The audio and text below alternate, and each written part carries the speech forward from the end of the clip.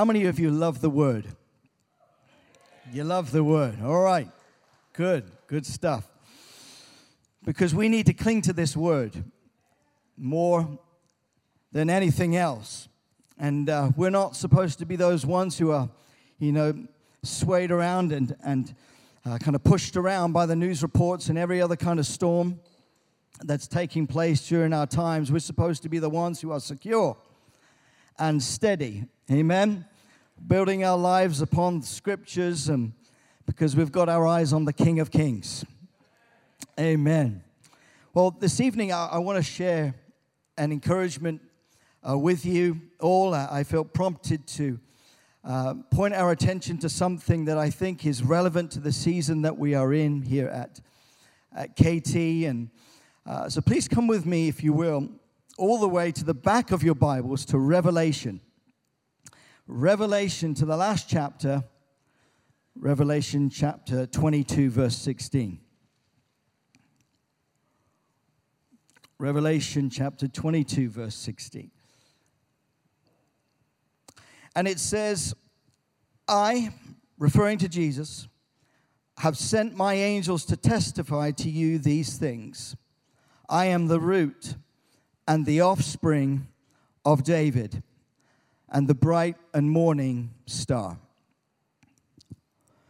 There is something about the heart and the spirit of David in the Bible that I feel God wants to raise up today in his end-time church. Why would Jesus, at the end of Revelation, bring us to focus on the fact that he is the offspring of David? During my days, I've been a Christian. I've heard many people and many prophecies saying that God is going to raise up a Joshua generation and Elijah generation and every other kind of generation. But I feel like the last days generation are going to look a lot like a David generation. That God will raise up a David-type people in his church. And so there is a uniqueness about David in Scripture. Interestingly, as a side note, there are more scriptural references and statements that God makes about David than any other person in the Bible other than Jesus. For example, in the book of Acts alone says that David is called a prophet on the day of Pentecost by the Holy Spirit. Another one says he served the purposes of God for his generation. Another scripture says in Acts 13, verse 22, check out this one, he did all the will of God. Which is amazing because we know David was flawed and made some huge mistakes. But then it says after that, it says in Acts, also it says he was a man who found favor with God. Tell someone near you, there's hope for you yet.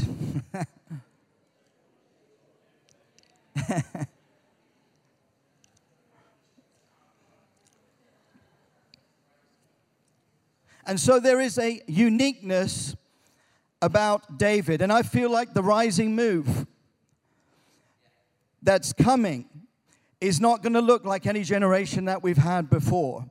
The company of David is rising.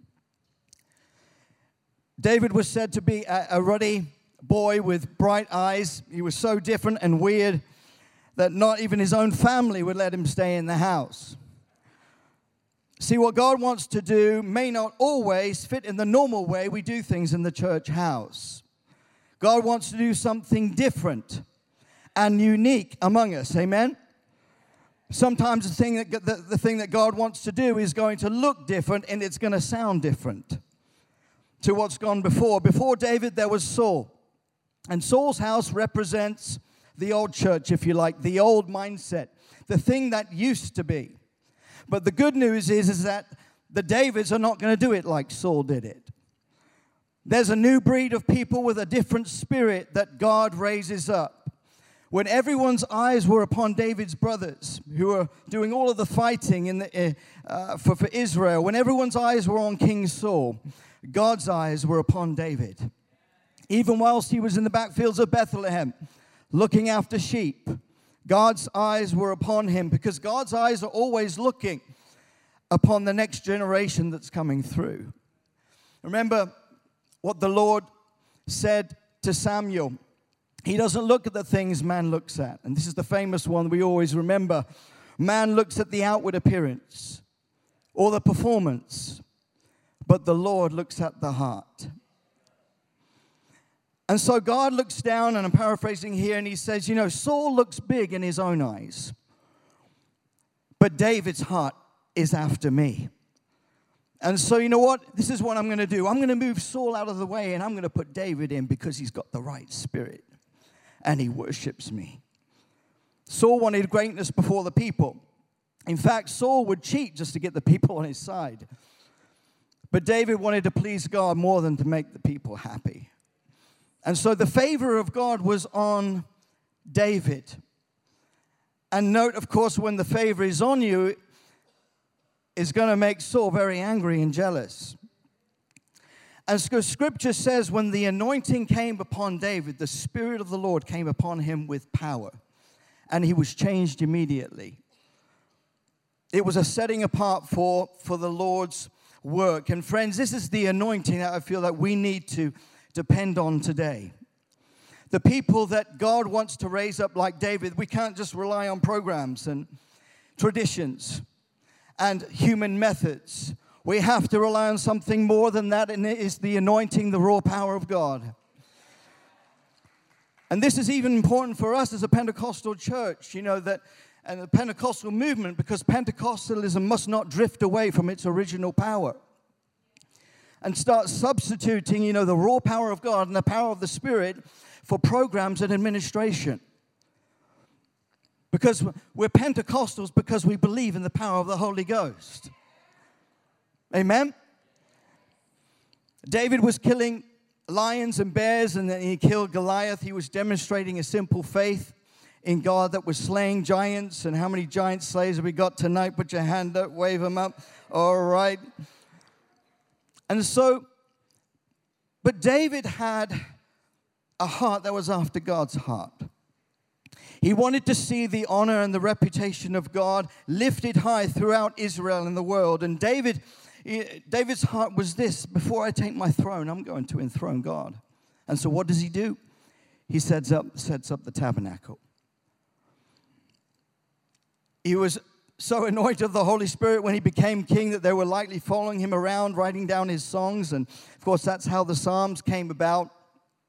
And so there was a revival of praise and worship. The Psalms became the national hymnal or praise book of the nation and has been the prayer and the worship book of the church for over 2,000 years. And friends, this is significant because there has never been a revival without divinic worship. Worship is key. When you make room for people to worship God, God moves in.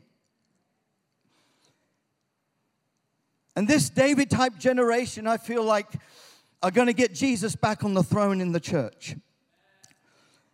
God wants to raise a people who do not seek the glory, a people who do not seek the platform and the name and the popularity. We've got enough of that. But they seek the glory of the one, Christ Jesus, because they are jealous for his name. That's who God is after. David was not concerned about what people thought. He wasn't chasing after man's approval. After all, he danced and dignified before the Lord, even though some despised him. And see, Jesus is coming back, I believe, for a glorious end-time praise and worship church. Not a performance, but a church that praises him. You agree with me? As one person once said, if you don't want to worship here whilst you're on the earth, then you might as well cancel your reservation to heaven, because we'll be doing a lot more there than we are here. Life here on earth is just a dressing room getting ready for eternity compared to what we will be doing in heaven. And so the Tabernacle of David was a revolution in worship. It was huge in the Bible. And it was all about this. It was about the sacrifice of praise. Moses' tabernacle involved the sacrifice of animals, but But the Tabernacle of David was all about the sacrifice of praise. Tonight I want to tell you this, KT. God is building a temple of praise. He wants to make you a temple of praise. And amongst all the other things that Jesus is doing, his church will be a temple of praise. And throughout church history, I love this because praise has been instrumental in many moves of God. And whenever there's been a revival or fresh move of the Spirit, it has launched a new sound, a new expression unto the Lord. Right from Bible times all the way to today, there have been new worship movements that have sprung forth and been birthed and refreshing to the church when you consider, if we dive into a little bit of history today, but when you consider the birth of the Methodist movement in the 18th century. John Wesley was preaching the gospel from city to city. He was a man on a mission. But his brother, Charles Wesley, wrote over 5,000 hymns. How many know that's a lot of hymns? And he wrote those mostly on horseback as he was going on mission with his brother. I worked that out. It's about one hymn a day for 13 years. I mean, you need the Holy Spirit to do that. And these songs have been sung the world over. God released fresh melodies, fresh songs of revelation about the cross, about the gospel. See, when God moves and he wants to speak, he raises up people to put it into song. And it's a beautiful picture, I think, of how worship and mission, they're like merged together. They go hand in hand as the Spirit is moving. Charles Wesley, after only 3 days of being saved, he wrote that amazing hymn, "Oh, for 1,000 tongues to sing. My great Redeemer's praise, the glories of my God and King, the triumphs of his grace." The Welsh revival that swept through Wales, and when around 100,000 people came to Jesus in 6 months. In 1904, that revival wasn't characterized by great polished sermons, but praise was central. They sang that hymn, "Here is love." Remember that one? "Here is love, vast as the ocean, love and kindness as the flood," as the power of God was moving. I remember a number of years back where I had the opportunity to go to Moriah Chapel and to listen to an original version of Evan Roberts' brother singing that in Welsh, and I was overcome. Just an incredible experience to hear that. You could feel the depth of what they were saying and singing. We could talk about written accounts in the Hebrides revival in the mid-1900s where there were moments where people were caught up in praise for hours. A sound that was hard to describe, of Spirit-inspired praise. Voices blended together like a heavenly choir whilst the Holy Spirit moved. You see, what this shows us is that praise is a frontline ministry that awakens people's hearts to God in every generation. And these are times where God rebuilds the temple of praise. And I believe that the sacrifice of praise is a key to bringing breakthrough across the British Isles again. It's time that the British church redug the wells of praise. Because it's in the soil. It's in our heritage, just as we've just been speaking about there with the Methodist movement. It's part of our heritage. But let me just speak about that for a moment. Because some people today that are led to believe that the contemporary praise and worship movement that we have today and that we enjoy, and of course everything that we're able to do today is because of just progress and people pushing the boat out as far as praise and worship is concerned. But many people believe that this praise and worship movement started in the 60s with the Jesus movement. Anybody here during the Jesus movement? I don't know why I'm putting my hand up. I wasn't there then. But there is evidence to show that it's much earlier than that the roots go back further to the late 1940s, post-Second World War, and when God restored the sacrifice of praise to the church. And again, I hope you don't mind us going to history. Do you like a bit of history tonight? All right. There was a man named Reg Lazelle. He was a Canadian Pentecostal minister who was formerly a businessman for most of his life. He came into the call of God later, and he had become desperate because God had seemed absent from their services. And he was invited to go and speak at a congregation in Abbotsford, British Columbia, and he was struggling because he had nothing to preach about. How many had been there before? And he was fasting and praying and didn't have a word.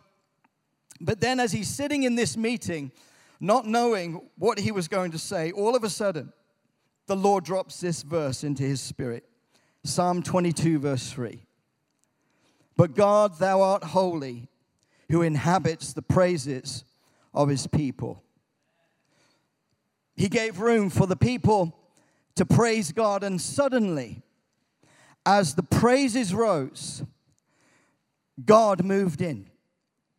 God moved into that community. All of a sudden, there was an awareness of God that gripped people, and it's recorded on January 1946. The Lord restored the sacrifice of praise. Martin Luther had restored the truth of justification by faith alone in the 16th century. John Wesley, as we've just spoken of just now, had restored the truth of sanctification during the 18th century. But the first Pentecostals of the beginning of the 20th century restored the truth of the baptism of the Holy Spirit. But the Lord, through this man, Reg Lazelle, had restored the sacrifice of praise. Restoring this theology, the idea of praise as the means to experience God's presence. And the key scripture that was the catalyst to this new movement was Psalm 22, verse 3. In other words, God says, as you praise me, I will be present with you. The second verse that backs this up, which was birthed during this movement, was Hebrews 13:15. I love this one. Therefore, let us offer the sacrifice of praise to God continually. That is the fruit of our lips, giving thanks to his name. And so praise was the pattern that God gave to keep the latter rain revival burning. God's divine recipe, praise and blessing God with one mind in one place. And so what we see here is that there is a connection between praise and presence. And all this was happening during the late 40s alongside the latter rain movement when the gifts of the Spirit were being restored to the church. My point is this: in every generation, God is looking for a place to land his feet, to come and live. He wants a home. But we must understand that praise is a key to presence. And I believe with all my heart that KT is called to be a temple of praise. I'm not the only one. Many that believe that KT is called to be a temple of praise. A people of praise of all nations. We are called to be on the front line of defense that declares the praises of God unashamedly, with boldness and with confidence. God wants to move in and inhabit this place. A people from every nation that will see it. There's a connection between praise and presence. It's a key to heaven breaking loose upon our souls, and just heaven coming down to greet us. Maybe God wants to remind us tonight about the link between praise and presence. Maybe it's an art that's been lost in your life. Praise as the means to experiencing his presence. I wonder what your day starts out like. I wonder if you're one of those sometimes who starts the day, moaning and complaining rather than praising and thanksgiving. God is restoring a people of praise. When we praise, walls come down. When we praise, chains are loosed.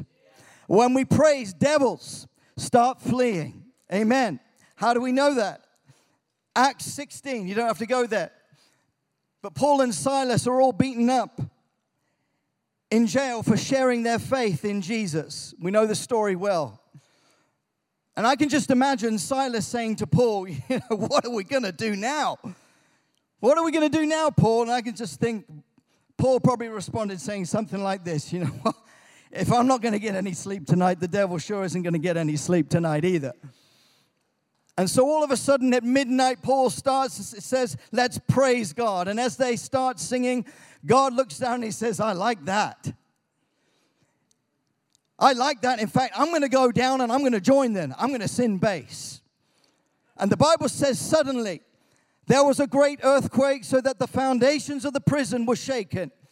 And immediately all the doors were opened and everyone's bands were loosed. See, friends, you cannot hold back your praise. You cannot hold back your praise. Praise encourages the miraculous. We have such a rich heritage in this place of the miraculous, bodies healed, people walking out of this place without need of their wheelchairs and their walking sticks. But see, there's a connection between praise and the miracle. God manifests his living presence and the miraculous in a praise-saturated place. We've got more to praise God about than we've got to complain about. Amen. I feel like sometimes it's about time we stop complaining about what we don't have and start praising God for what we do have. Bible says, put on your garments of praise instead of a spirit of heaviness. You may feel like you're beaten up like Paul. You may want to quit. Life might hurt like hell, but offer your sacrifice of praise still. You may not feel like it. It may cost you something, but offer a sacrifice of praise to him. Now stay with me here because I want to move this on a little bit further. We're talking about the Tabernacle of David. And I love in the book of Acts, in chapter 15, it talks about the Tabernacle of David being restored from the ancient ruins. And in Acts 15, verse 16, it shows us that the church is the restored Tabernacle of David, the place where Jesus is praised, where the church speaks prophetically and exercises this kingly authority just like the Psalms. And the end result of the church flowing in Davidic praise and prophesying is a great harvest of souls. Love this. Jonathan or Jordan, if you would come and play, that would be wonderful. I've sometimes likened the journey of praise and worship like a journey going up a mountain to meet with God, followed by a journey down to face the world. And on this journey, you know, there are many steps. Anyone been up a mountain before? You'll know what I'm talking about. And so first of all, of course, there's meeting together like we do tonight. And then that's a decision, deciding to praise God. How many know it's not about your feelings and emotions? It's about obedience and praising God. And so there's this journey that we go on, praising God's attributes, adoration and confession, recognizing who God is. And so there is this sense of direction and purpose. Our direction is towards God, but our purpose is to encounter him. Worship is about a journey of encountering him like we are tonight. But then there's that journey down to face the world. And it's called mission. We go up the mountain to meet with God, but we come down to face the world. You remember the story of the transfiguration? Remember that story? When Jesus is transfigured and the entire mountain shone with the radiance of heaven. There was the glory of God was everywhere. And Moses was there, Elijah was there, Peter, James, and John are up there. And eventually when Peter found his voice, he said, Master, it's good that we are here. Let's build. Let's stay up here. Why? Because for them, glory and putting up tents were just so interrelated. They were connected. This was their Old Testament understanding of the tabernacle of Moses. If the glory shows up, then you put up a tent. But then Jesus pointed them back down the mountain, where they were immediately confronted with a little boy who was afflicted with demon possession. See, we might sometimes prefer the mountaintop experience, going from one anointed service to another conference just to get that spiritual fix and that spiritual high. Yet Jesus calls us down the mountain into ministries of deliverance and mission. John 4, one of those verses I've grown to love so much over the years, is the popular chapter that we always refer to when we consider praise and worship. And it's when Jesus meets this Samaritan woman at this well. Jesus is on a journey and he's tired, he's thirsty, and they're meeting at Jacob's well, which is significant from the Old Testament. And it's amazing because you've got it all there. It's packed with encounter and revelation and words of knowledge and mission. Just a normal day in the life of Jesus. But we soon discovered that this woman, this Samaritan woman, had confined praise and worship to a certain place, to a certain time, and a certain people. And here Jesus is very gently redefining what worship is to this woman. He explains what worship is not, and then he goes on to say about what true worship is. And I feel like sometimes we've kind of boxed in what we think praise and worship is. I think it was John Wimber who once said, tell me what you spend most of your energy, your time, and your money on, and I'll tell you what you worship. But I love this story because it's all happening around the context of praise and worship. But watch the interaction that Jesus has with this woman. He didn't preach to the woman. He didn't even use biblical texts or make a great presentation of the gospel or bring these kind of prepared questions. No, the gifts of the Spirit are on full display. And how we need the gifts of the Holy Spirit. Oh Lord, that you would revive the gifts of the Spirit in this place. The gift of healing, the working of miracles, the gift of faith, the word of wisdom, the gift of prophecy. Here at City Nights, one of our focus areas has been the prophetic and how we need the prophetic. Amen. We need a prophetic generation. But in Revelation, it tells us that the spirit of prophecy is the testimony of Jesus. It's that which reveals Jesus. We often think of the prophetic about revealing the future, but it's got more to do with revealing Jesus than anything else. And the effect of that gift is that people come to know Jesus more. It's about revealing Him. People are brought more into His presence. People see something about Jesus that they've never seen before. The mood changes in the room. And in our context, it might be sometimes through a song or a melody or a musical piece. Sometimes we say, "Come, Lord Jesus, come," but He comes in an unexpected way. And that's what's happening here with this woman meeting with Jesus. The gifts of the Spirit are working, but then the woman starts to realize who she's talking to. She stands back in awe and amazement of who Jesus is. You see, the gifts of the Spirit are not there to parade themselves and try and impress people. They're there to reveal Jesus. And so here she encounters Him. She's caught up in awe. She's caught up in amazement, fascination of who Jesus is. And she's so overwhelmed after this encounter that she goes back to her hometown and tells everyone what's just happened to her. Isn't that beautiful? In fact, John 4:39. This is what happened. Many of the Samaritans from that town believed in Him because of the woman's testimony. He told me everything I ever did. So when the Samaritans came to Him, they urged Him to stay with them. And He stayed 2 days. And because of His words, many more became believers. And then check this out. They said to the woman, "We no longer believe just because of what you said. Now we have heard for ourselves, and we know that this man really is the Savior of the world." And that's just one person's testimony. Imagine what God could do with a whole room full of people encountering Jesus and the impact that could make across London. Worship is like the fuel to mission. True worshipers that the Father seeks ought to be the best missionaries because we go on encountering Jesus. John 4 starts with this encounter with Jesus. It ends with a whole town hearing about him. The Samaritan woman was now equipped to become the best missionary to her town. Why? Because she's encountered him. She's now become a proclaimer of Jesus Christ.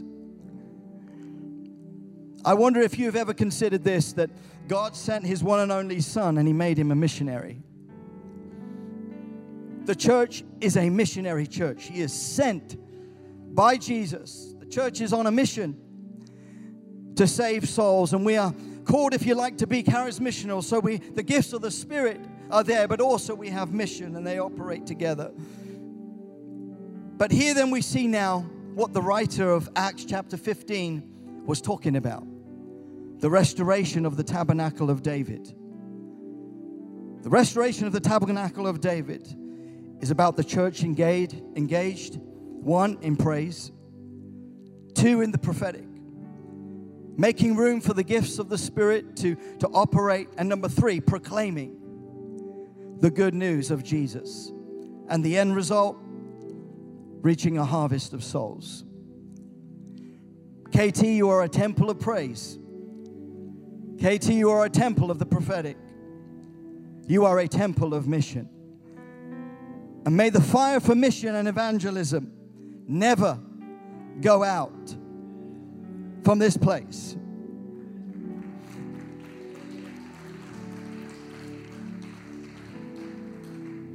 Just as we land, one of my greatest privileges that I had just before the whole lockdown of COVID started was to have the opportunity to spend some time with my grandfather before he passed. I remember receiving the phone calls from the family saying that he doesn't have long left. And I remember pacing around my house praying because I felt such a burden from the Lord to reach him. And for many years, there was no openness to the gospel. It was hard ground. How many know what I'm talking about? It was hard ground. He had experienced hardship from the Second World War that many in that generation did. And it seemed like he would never respond to Jesus. And mindful of all this, I traveled to Wales. And my mum very cleverly managed to find some space for me to get some time, for me to spend some time alone with him. And there he was on his bed. He was weak, but he was able to respond. And the short story is this. I said to him, Bamps, that's what we called him, Bamps. I've come because I'd like to share some scriptures with you. I've come because I want to pray with you. And he agreed. And I started with John 3:16. I mean, that's the go-to verse, isn't it? For God so loved the world that he gave his only Son, that whosoever believes in him will not perish, but have eternal life. And I shared some other verses with him. And I said, Bamps, you know, what's important now is that you make peace with God. Bamps, do you want to make peace with God? Well, I'm going to help lead you in a prayer. And afterwards, you can tell me if you prayed that prayer. And he agreed. And it went something like this. I prayed something like, thank you, Jesus, for dying on the cross for me. I'm sorry for my sins. Please forgive me and receive me now. I give my heart to you. Amen. That was it. I said, Bamps, did you pray that prayer? He said, I, which is Welsh for yes. And I felt something shift. In the atmosphere was crazy because a few days later, he was talking about having these dreams and talking about seeing Salvation Army brass bands and trumpets. But something shifted. And I share that story because many of you got friends and family and loved ones who are not saved yet.